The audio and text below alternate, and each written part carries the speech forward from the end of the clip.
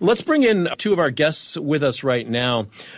Joining us both from Washington, D.C., Ann Florini, Dr. Ann Florini of the Thunderbird School of Global Management, Arizona State University, and Don Pierce, the consultant at Sentinel LLC, the former agent in the U.S. Department of Commerce. Both were based here in Singapore at various times.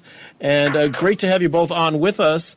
Let's go first to you, Ann Florini. What's your impression of this last, let's say, 12 hours or so? It's been pretty amazing, hasn't it? It has been pretty euphoric for all of the Biden supporters, all the Democrats in the country.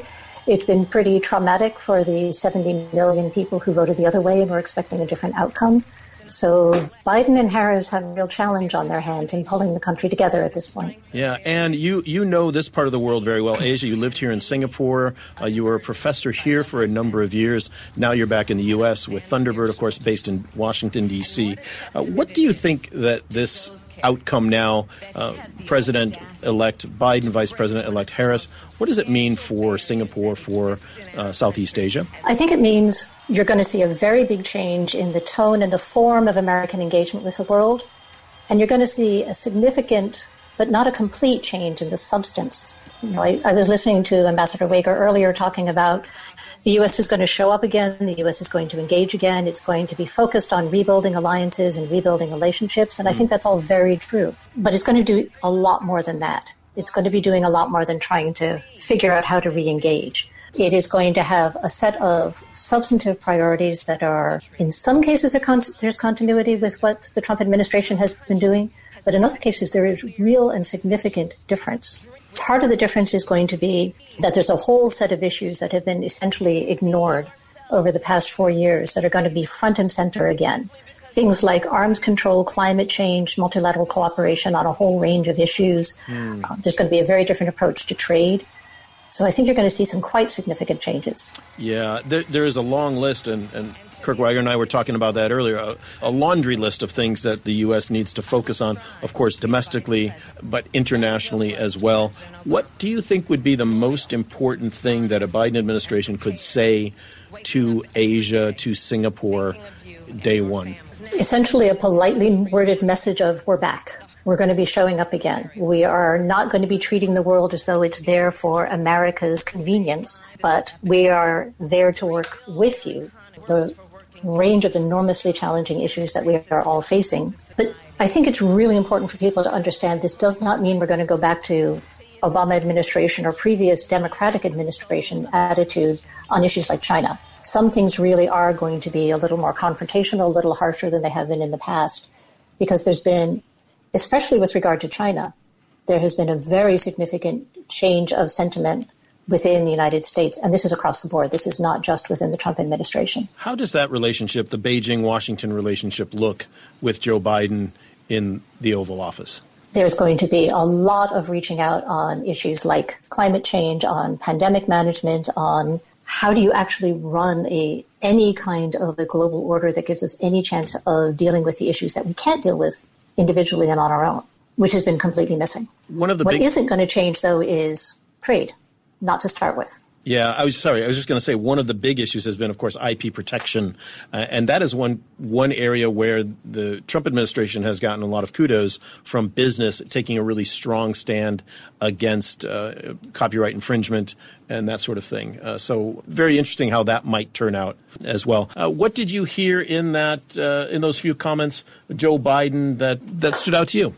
I heard what I think most Americans really wanted to hear, which is a call for coming together.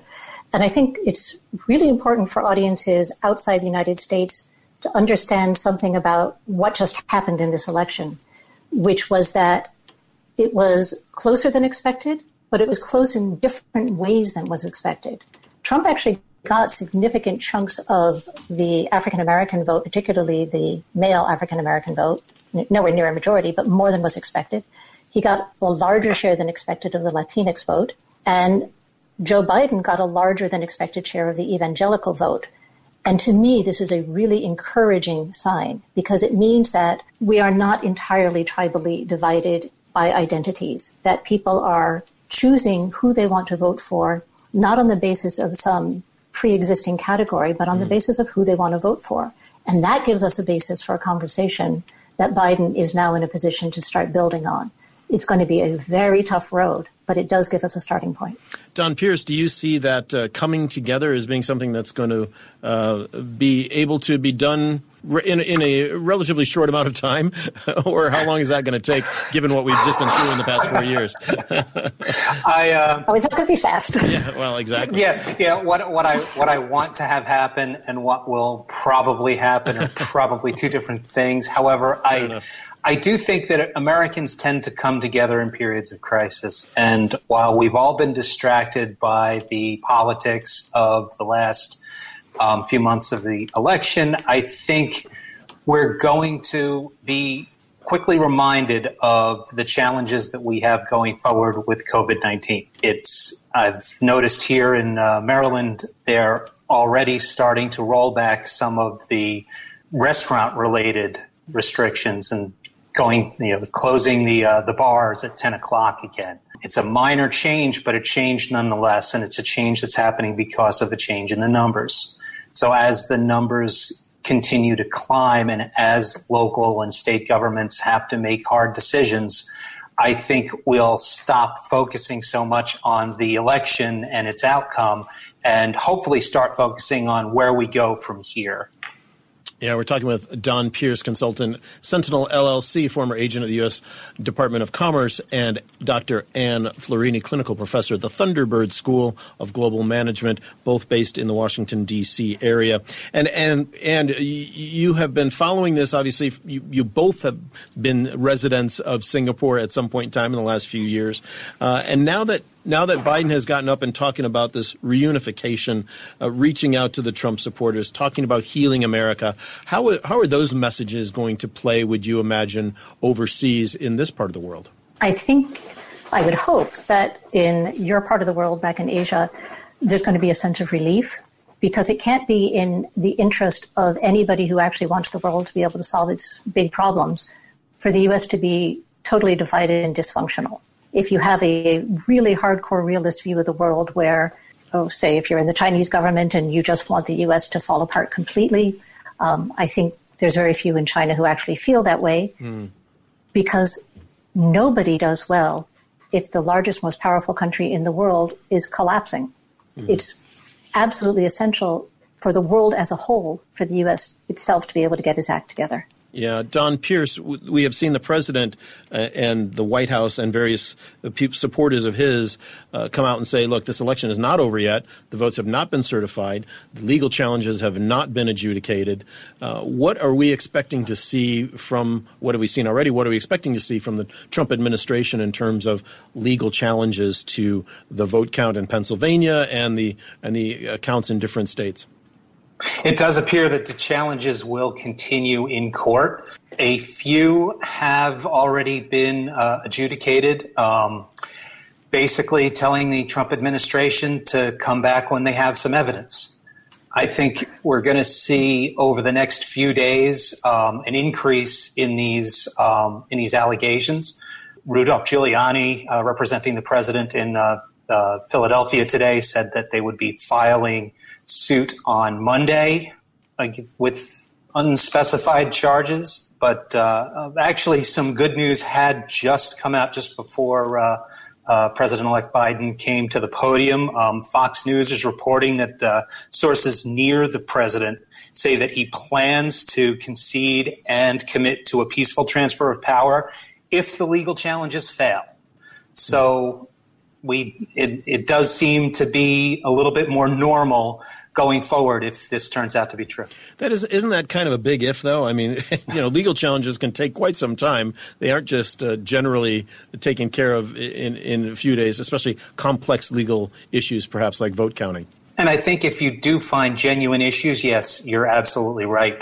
But so far, there hasn't been any evidence of massive voter fraud, or aside from some reports that observers weren't able to directly observe because the 15 feet away was too far away to see the ballots. I don't see a court trying to overturn votes based on something that kind of so petty.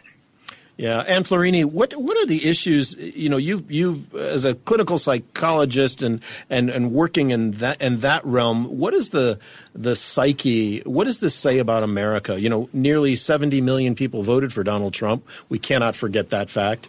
74 plus million voted for Joe Biden. We are still in a very split America, despite all the cheering and the parties out in the street tonight. Are we not?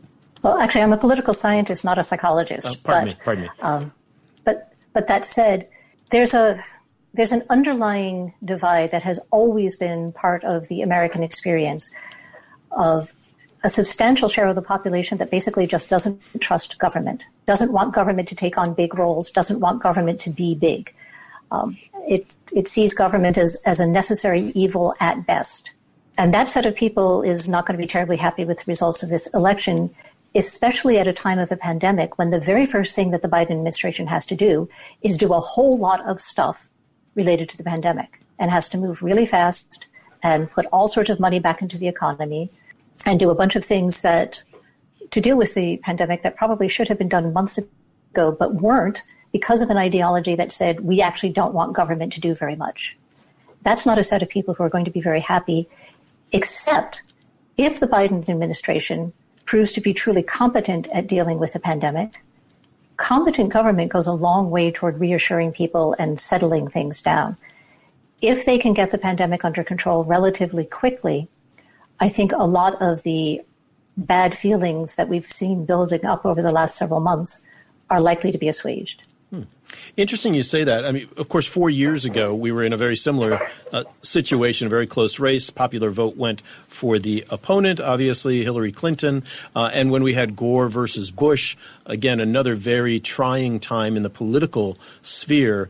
Are there lessons that can be learned from especially Gore and Bush and the beginning of the Trump administration that the Biden administration will now be looking at to say, hey, we should do it this way or we should do it a different way, in addition to your comments about just having competent government out there to take care of these pressing problems? Well, I think one thing is really fundamentally different, which is most people in the United States now know somebody who's had this disease. It's that widespread. I've had a family member affected. I am sure that Don knows someone as well. It's becoming so pervasive that it's becoming a common experience. And there haven't been many common experiences for Americans of late. We've been living in completely different worlds with completely different information sources. But this fundamental reality is now starting to hit us all over the head. I want to thank Dr. Ann Florini, clinical professor, Thunderbird School of Global Management. Don Pierce, of course, consultant, Sentinel LLC, former agent at the U.S. Department of Commerce. Thanks to both of you for coming on today. We'll have you on again soon to unwrap some more of these issues. But thanks for now. Thank you so much. To listen to more great interviews, download our podcasts at moneyfm893.sg.